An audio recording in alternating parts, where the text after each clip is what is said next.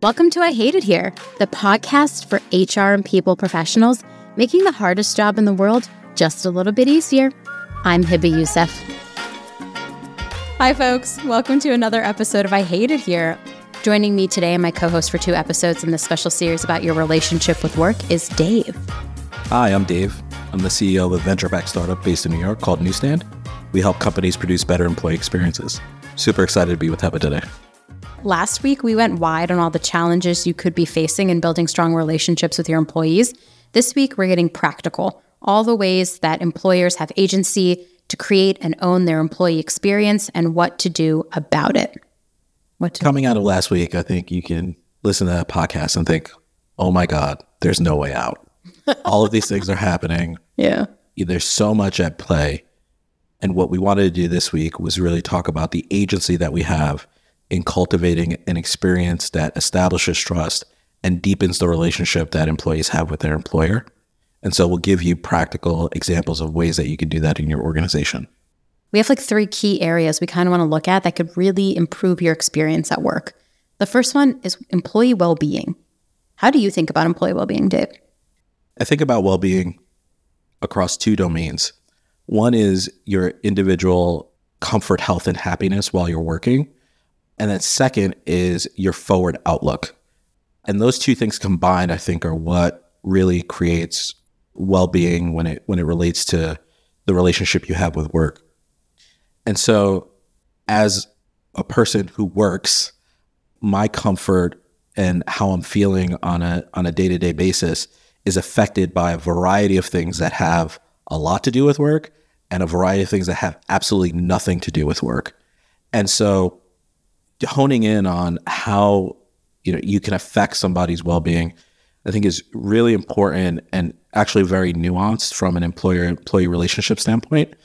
And so looking at things like cultivating a space where people feel comfortable, whether that space is virtual or that space is in person, is super important. Creating environments for them to connect with their colleagues, again, whether virtual or in person. And then really thinking about how you cultivate that healthy forward outlook. Do I have a future here is a really critical question that people ask themselves when they think about their relationship with their employer. And so we talked about in the last podcast, professional development, career pathing, performance milestones, how performance is measured.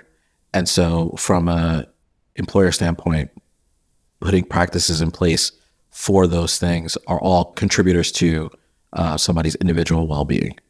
Yeah. We also shared that stat about the average person being stressed at work. And it's so interesting to think we oftentimes forget that human beings at work are also dealing with all of these external factors that we really have no control over. And so it comes down to also working with your managers to help them understand, each person you're managing, there's someone more than just an employee. They're also dealing with things in their outside life that might actually trickle into work. And a simple question like, how are you, is so powerful, but I don't feel like people ever ask that in the workplace. I get on a meeting and everyone's like, okay, here are all the things we have to get done this week. Yeah, there's a formality to structured communication, especially in remote work, that actually removes all of those personal affects that happen or used to happen while you were working in person. Something that we've done to kind of address that is to do check-in questions before the meeting starts, just to, depressurize everything before you kick off into the agenda. Yeah. And so, we used to call it workplace banner chit chat, right? It's super helpful in just normalizing you between meetings or normalizing you during the day. Yeah. And if you're in a hybrid environment, you're also communicating probably most of the time async on Slack. And it's or Slack or Teams. I would never use Teams, but here we are. It's really hard to ascertain the tone of somebody. And so even asking questions like, how are you feeling today? Let's use red, yellow, green is really helpful. And the hard part is you can't determine that from someone's Slack's back. Although I did have a manager once who told me that I should use more exclamation points when I was happy because she always thought I was upset about something. I've received the same feedback, actually. More exclamation points. More exclamation points makes you seem more approachable. That's wild. Yeah, it's a perception thing. Yeah. But yeah, more exclamation points. I've gotten make your communication more personal talk about how it's affecting you or affecting yourself, and it opens the space for others to do the same.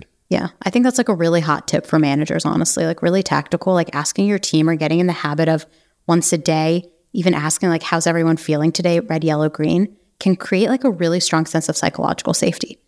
On days where I'm not doing well, I like to use a scale of like 1 to 10, and I'll tell my team, hey, I'm like a 3 today. And I just make it okay for them to tell me that they're not having good days. And that builds like a strong sense of trust. And I also think like helps their well-being overall, because they know I'm not expecting them to show up every day and be 10 out of 10. It's okay to be like a 2 or a 3. And then I'm also able to say, hey, you're not having a good day, maybe take the day off, or here's a project that we can actually punt and do like at the tail end of the week when maybe you're feeling better. Yeah, I think you're hitting on a point that I'd like to accentuate. I think about well-being as like stomach, head, heart. And like you're hitting the heart. And those expressions of vulnerability, it creates the space for someone else to be vulnerable. It creates the space to have conversation. It creates the space to feel seen. And so, again, very practical, right? Your expression of vulnerability as a leader, encourages and builds trust with your employees. Joking about the stomach one, but I'm not, right? Like the you're not you when you're hungry Snickers ad is the realest ad on television. The best. And so are you actually like satisfying basic needs for folks, whether that's, again, in the office with food and beverage or something to that effect, or when they're at home, are you building in breaks so that people are not eating during meetings and not actually spending the time to decompress? And so that's actually, it does really have an effect on somebody's day. And then on the head side, like, is the way that we're working conducive to the most productive, highest order work? And so that is very much around the processes that you put in place, how you manage work, the decision to be hybrid or remote, like those touch the head, right? So I think about it as stomach, head, heart, and that's kind of how you can cultivate a strategy around well-being. I love that stomach, head, heart. Stomach, definitely factoring like guilt-free breaks.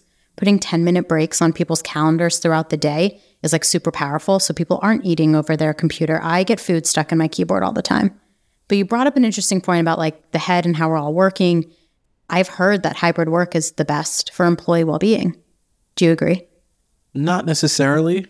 I think that when you choose a flex work model like hybrid, you introduce the challenges that you experience when you're all remote, and you introduce the challenges you experience when you're in person, and you just have them all at the same time.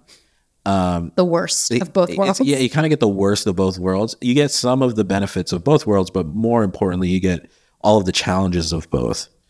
And so what do I mean? For the most successful companies, the most successful remote companies have a real dedication and commitment to workplace documentation. Everything is written down because all work happens asynchronously.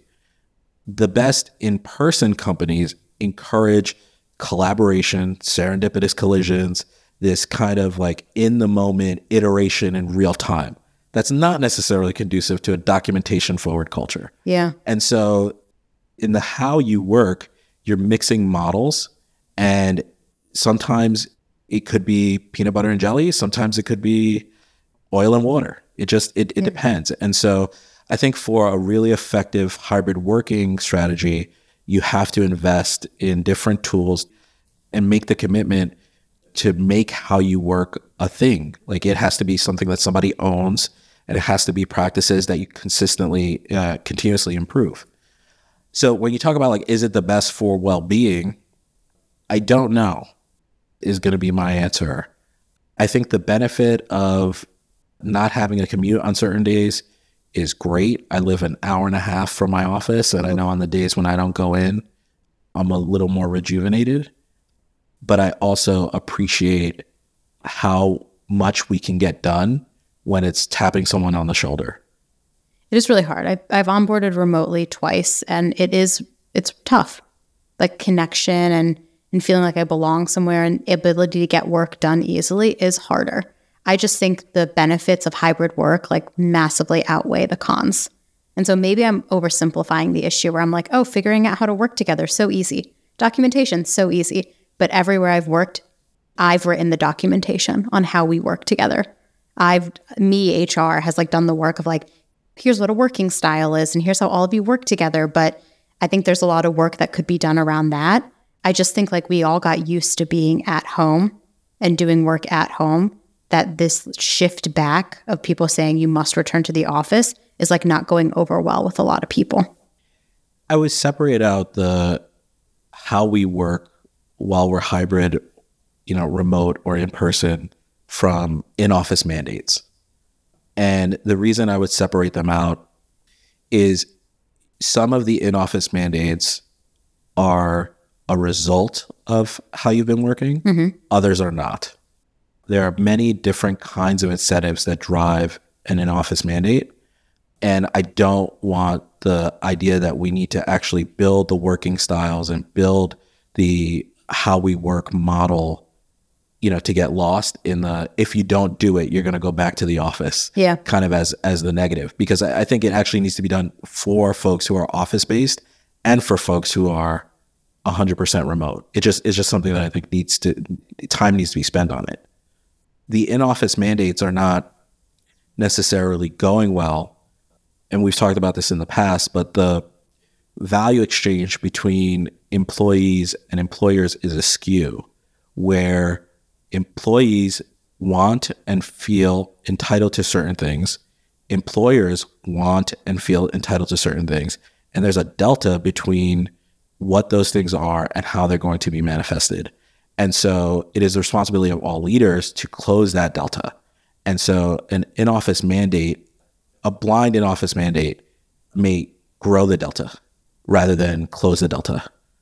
And so, it's organization by organization, but that's why it's not necessarily landing the way that people thought it would. I feel like there's so many diehards about this issue, like diehard hybrid, diehard in-person, diehard remote, that like people have such strong feelings about this very topic, and it's like really influencing how they view their employers. I think it is really premature to have a view. For 100 years, we worked a certain way. Yeah. And it was like, I referenced Ezra Klein on the last pod. I'm just going to sound like an Ezra stand. Yeah. But a few months ago, he had a time scientist on. And the time scientist was... a time scientist? Time scientist. What does that entail? Studies time. I'm in the wrong career. Definitely. But he was talking about how the Industrial Revolution would have not been possible without the broad availability of clocks, because you couldn't synchronize people showing up at the same place at the same time until clocks were broadly available for everyone in the country. Yo, fuck clocks, man. Clocks are ruined my life. Clocks created the working day. Clocks created 9 to 5. But without the broad availability of clocks, we would have had organized work. So when you talk about having a view, I think it's really premature, because for 100 years, we worked a certain way. And this global shared experience where we're all working a different way, I think it's too early to say that's how we should work for the next 100 years. Or it's too early to say we should go back to how we were working for the last 100 years. I think it's just really premature to be dedicated to a view right now. I don't know. I just really like working in my pajamas. I'm not going to lie. That's my hybrid stand mode. I'm fully remote. So as a chief people officer, I get to be fully remote for a company that's spread out across the U.S. And we have some people in New York, some people in Texas, but I get to be fully remote, and it's lovely. But I guess I'll have to see what happens in the next 95 years to determine if that's the way we should work. I don't think it's going to take that long. But it took this long for us to have a revolution. It is mind-boggling to me that we have been working 9 to 5 since the Industrial Revolution, and not until now was there the right time for us to revolutionize how we think about work getting done. When the average person is only productive for 3 to 4 hours a day, yet we have 8-hour work days. So what the hell am I doing the other 4 hours a day? Scrolling on TikTok? I can't believe it took us this long. It took us a global pandemic for us to like think maybe the way that we work is not the best way. The reason why I'm saying I don't think it's going to take that long is I do believe in human progress. I think the experience of us having this moment is going to inform what we do. Yeah. What I'm saying is I think it's too premature to decide this is the way and this is the way that everyone should operate. I actually think it's an organization by organization decision. Organizations are living beings, right? Like they have their own identities. And so I think it will ultimately end up being a company by company decision, and will land in a place where some companies are selecting to be entirely remote and some companies are selecting to be entirely in person, and that's okay. But it's coming back to that conversation we had in the first episode, where I think because of that, because each company is going to pick what works best for them, there's going to continue to be this push and pull power struggle between employees and employers. And I think like right now, we're just like watching a pendulum swing back and forth, where everyone is like, yay, pro remote work. And then employers are coming in and saying, no more remote work. Everyone must come to the office. And then they're witnessing the backlash from their employees, where their employees are like, we're going to revolt. And then they change their stance on remote work. We've been watching it happen at Amazon, where Amazon said 3 days back in the office months ago. And employees were like, absolutely not, signing petitions, getting out there. And then they're still coming back and saying, okay, 3 days in the office. Okay, maybe we'll change our stance again. And so I still think we're watching this like power struggle, especially around hybrid work. But I think it's because a lot of people believe that hybrid work actually is better for their well-being. I don't know if I ascribe to the fact that in-person work is anti-employee, right? And I think there's a underpinning that informs that tension, that it is inherently anti-employee to have in-person work. I don't agree with that. I think like there's a level of consistency and expectation setting that has gone awry over the last year and a half. There's a published video of Mark Zuckerberg saying remote work is the future and it's here to stay. And within the last month, Facebook has announced a return to office policy. And so I think this is evolving. And if your communication to your team is, this is how we're going to work today, and we're going to measure and we're going to see how it goes, and we're going to make improvements as we go, is a different message than this is what we're doing indefinitely. This is the way. And exactly, this is the way. And then reneging later. Yeah. I think that's part of the problem. Okay, so we touched a little bit on employee well-being. I think we gave some tactical tips that could help people, really destigmatizing people taking breaks, really thinking about like how your manager shows up, how you as a manager show up for your team and check on their mental health and their well-being, and fostering that psychological safety. Anything else that people should be considering when they're thinking about how should I think about well-being in a way that strengthens the relationship the employees have with the employer? I go back to agency. You as the employer have the agency and quite frankly, the responsibility to cultivate a healthy well-being for the folks that work with you. The stomach, head, and heart point, I would love to double down on. And then the idea that, you can create a space for breaks and a space for people to rejuvenate during the workday. Those to me are the big fish when you talk about improving well-being. Even just something like a 30-minute break every day at noon across your entire company calendar to give people the power to not eat over their laptops if they're a hybrid. I would love to not get food stuck in my laptop. That's my goal for 2023. Okay, so we talked a little bit about well-being. Let's talk a little bit about recognition. Like, what could employers be thinking about when it comes to recognition on how to foster a better relationship? So with that in mind, I'll just ask, have you received recognition in the last 5 days at work? No, but I also don't think the CEO should get recognition. You don't want a pat on the back for doing a good job? No. Wow, so unlike some of our CEOs out there. I think when you look at this, like, coaches get recognized when they win. And so yeah, I don't think CEOs should get daily recognition. Yeah, but what about the average employee? What is a good amount of recognition to be giving your average employee? Well, when was the last time you got recognized? Okay, so I had a big week at work last week, so I got recognized last week. Congratulations. But I would like to be recognized every day. Just a little pat on my back to say I'm doing a good job. Keep going. Okay. I don't know, maybe that's just me. But like it's so simple to tell somebody like, hey, you're doing great work, or good job on that thing that I know was so hard for someone. You're doing it really well. That just goes such a long way. Yeah, I think this is, we talked a lot about managers last week. This is a key unlock for managers. What you're talking about is how you like to be recognized. Mm-hmm. And understanding how your team likes to be coached is another critical aspect, but how you like to be recognized is really important in building and fostering a healthy relationship with your colleagues. And so a great manager understands the nuance of recognition and will recognize for different things. Should we also talk about recognition versus appreciation? I could do a quick call out real quick. So when I say recognition is like being recognized for actual work you are doing, like work product, projects, achievements, milestones. Appreciation is oftentimes conflated with recognition. Appreciation is a simple thank you. That's the difference between recognition and appreciation.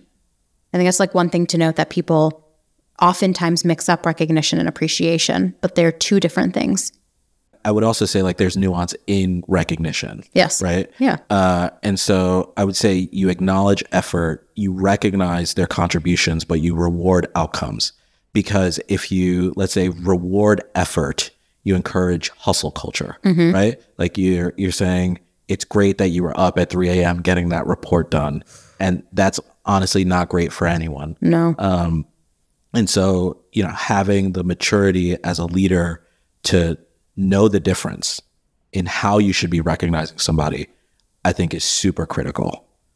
The other thing is, like, when you talk about how you like to be recognized, you mentioned the pat on the back, or, you're doing a great job, keep going. That is direct one-to-one recognition. Some people love that. Some people prefer public recognition. Some people prefer anonymous recognition. And so you don't necessarily want to put somebody up on a stage to recognize them if that would give them anxiety, because then it's not going to be a moment that they reflect on with joy. It's going to be something that unfortunately is a negative memory. So you have to understand how somebody likes to be recognized, and you also need to understand the nuance in how you deliver recognition and for what.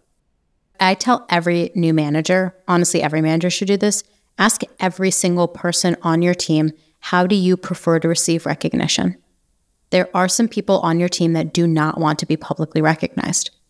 That's not important to them, or just like they don't want that attention on them. That means when you want to recognize them, you have to do it in a one-on-one setting. It doesn't mean you don't do it at all, which I think oftentimes managers are like, oh, you don't want to be like publicly praised. I'll just not do it at all. I'll opt out.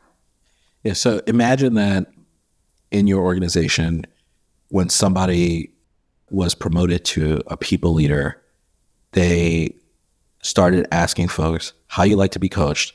How do you like to be recognized? How do you like to be communicated with?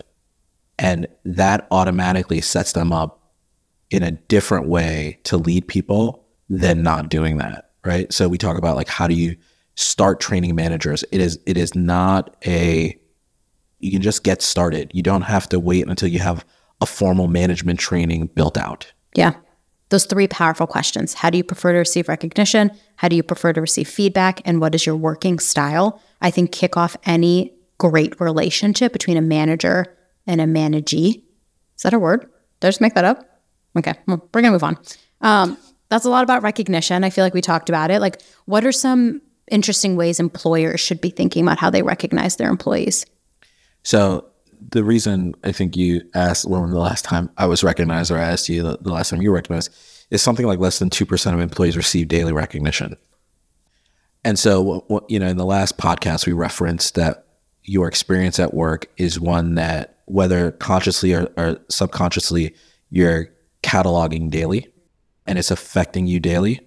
And so with 2% of employees getting daily recognition, I think it's a real challenge. So how do you create a culture of recognition? One is on the manager training. Two is having informal ways to recognize folks that are effectively like always on. And then you have more influential and more organization-wide recognition for outcomes. So traditionally we've thought of those as milestone-based, but I don't think they necessarily need to be milestone-based. I think they can capstone a really important product launch. They can capstone a really important piece of work where you have something more formal.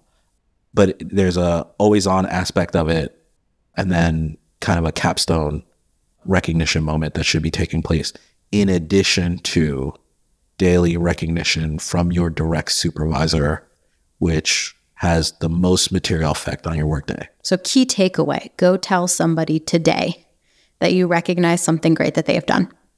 1,000%. That's all I got to do. I got to go fire off a text real quick to someone on my team. Thank you for everything. That's a really good point about recognition. I mean, and it leads us into our third thing that I think could really help employers have that agency over owning the employee experience is how they think about building and fostering community at work. I've started a job and known within a week that I will not last there past a year. I just couldn't find my people in that week. Everyone was so different from me or valued different things than me that it was honestly just like a values misalignment. And there was no sense of community. Like I couldn't find where I belonged in the org. And so I think more and more employers are thinking, how do I actually foster community at work? With all of these things, whether it's well-being, recognition, and community, there's formal things that an employer could do. There's also informal things that you can encourage. I think the fact that you didn't find your people, it left a bad taste in your mouth, and ultimately you left that organization. So the way that I think about this is community or tribe is the most important thing, because you're a collective of people. Effectively, a company is a collective of people trying to achieve a shared objective. And so if you don't feel unity with those folks, you won't achieve whatever the objective is, just plain and simple. And so, from a employer standpoint, creating the space for folks to meet one another, foster healthy relationships, have those moments outside of formal project-based work is super important. So I'm sure that week you had several onboarding meetings. You probably had a social, but it was all very formal. And it was manicured in a way, for an ideal onboarding. You can't see me do the quotation marks, but like an ideal onboarding. And ultimately you had a negative net effect, not a positive net effect. And so I think like what I would look at is, what is that ideal, formal onboarding? And then how do you create more informal moments for folks to join an organization? And so that could be as simple as, a secret buddy, right? Not necessarily like this is your buddy. You just have somebody with that person without it being broadcast, right? That's going to be their buddy. And you just automatically feel like a sense of camaraderie, right? Somebody's looking out for me. That feeling that somebody's looking out for you is one of the most important feelings that you can have at work. Yeah. Everyone needs a work best friend. The Gallup survey has shown that like if you have a best friend at work, you're more engaged.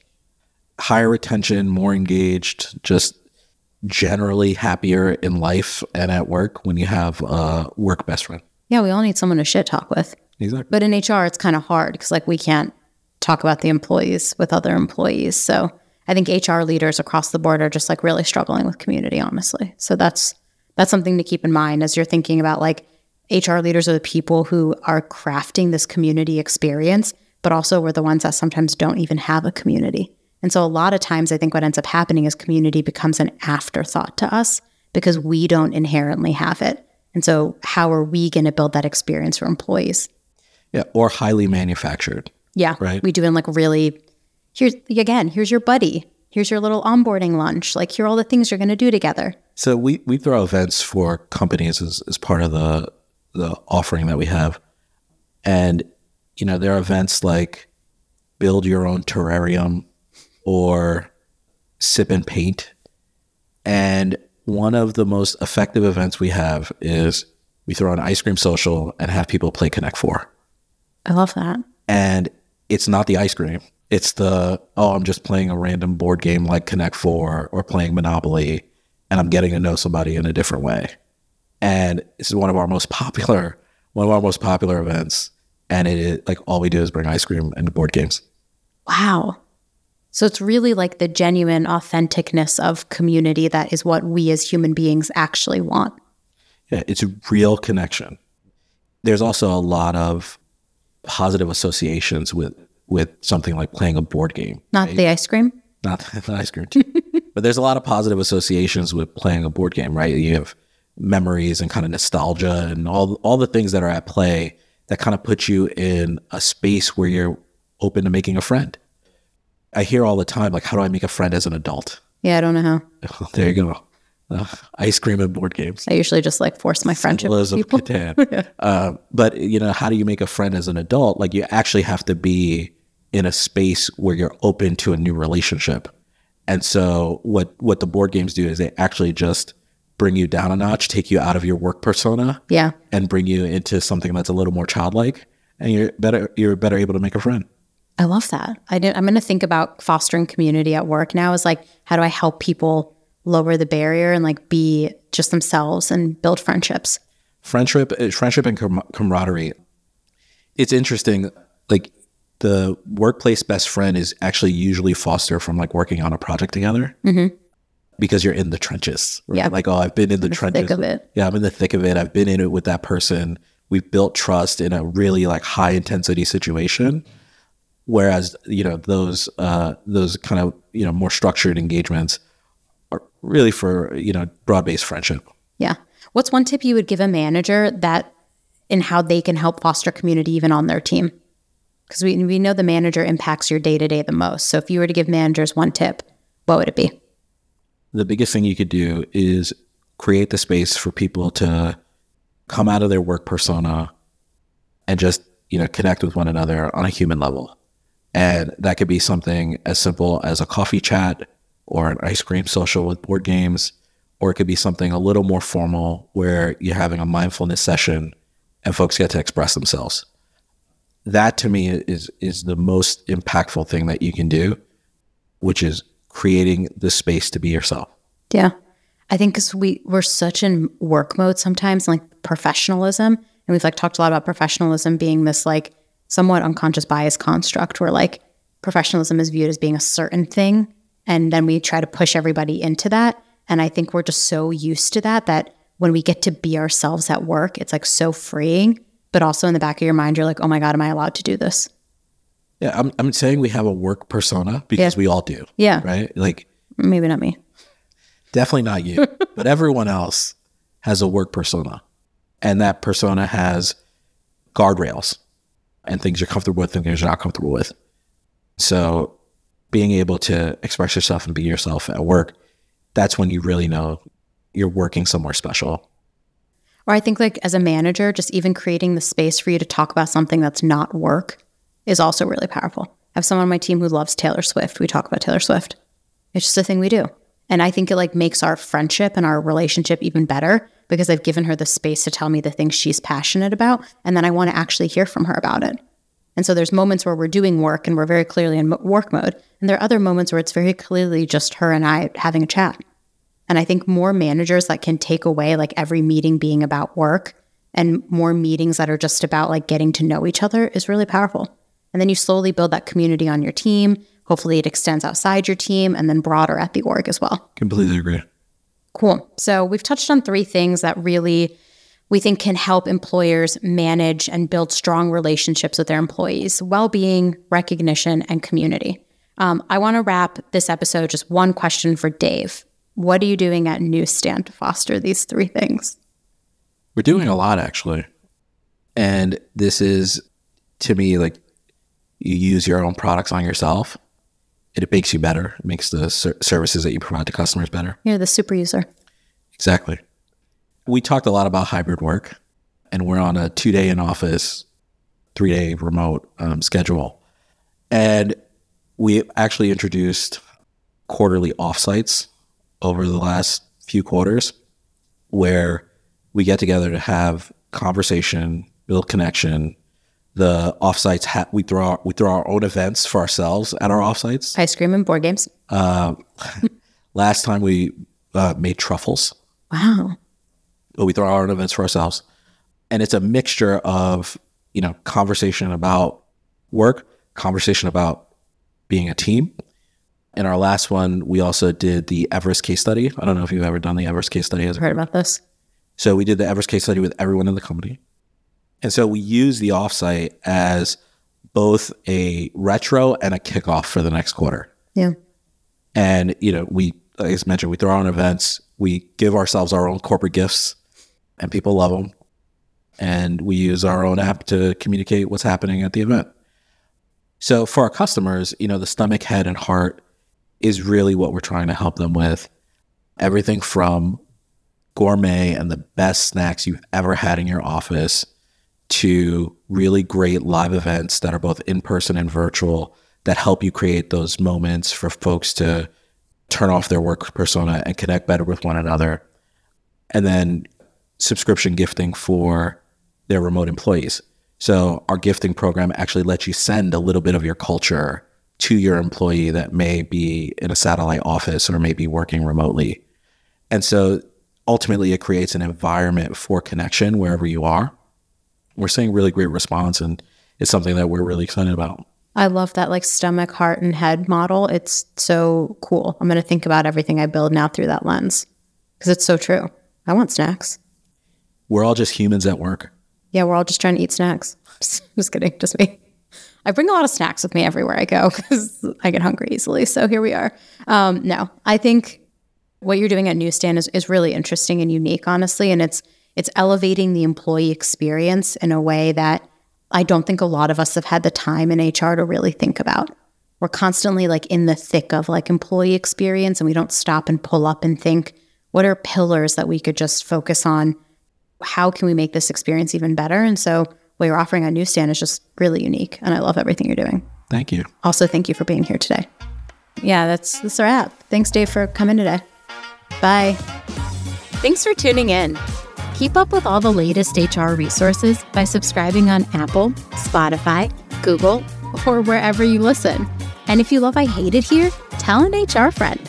I'll see you next time.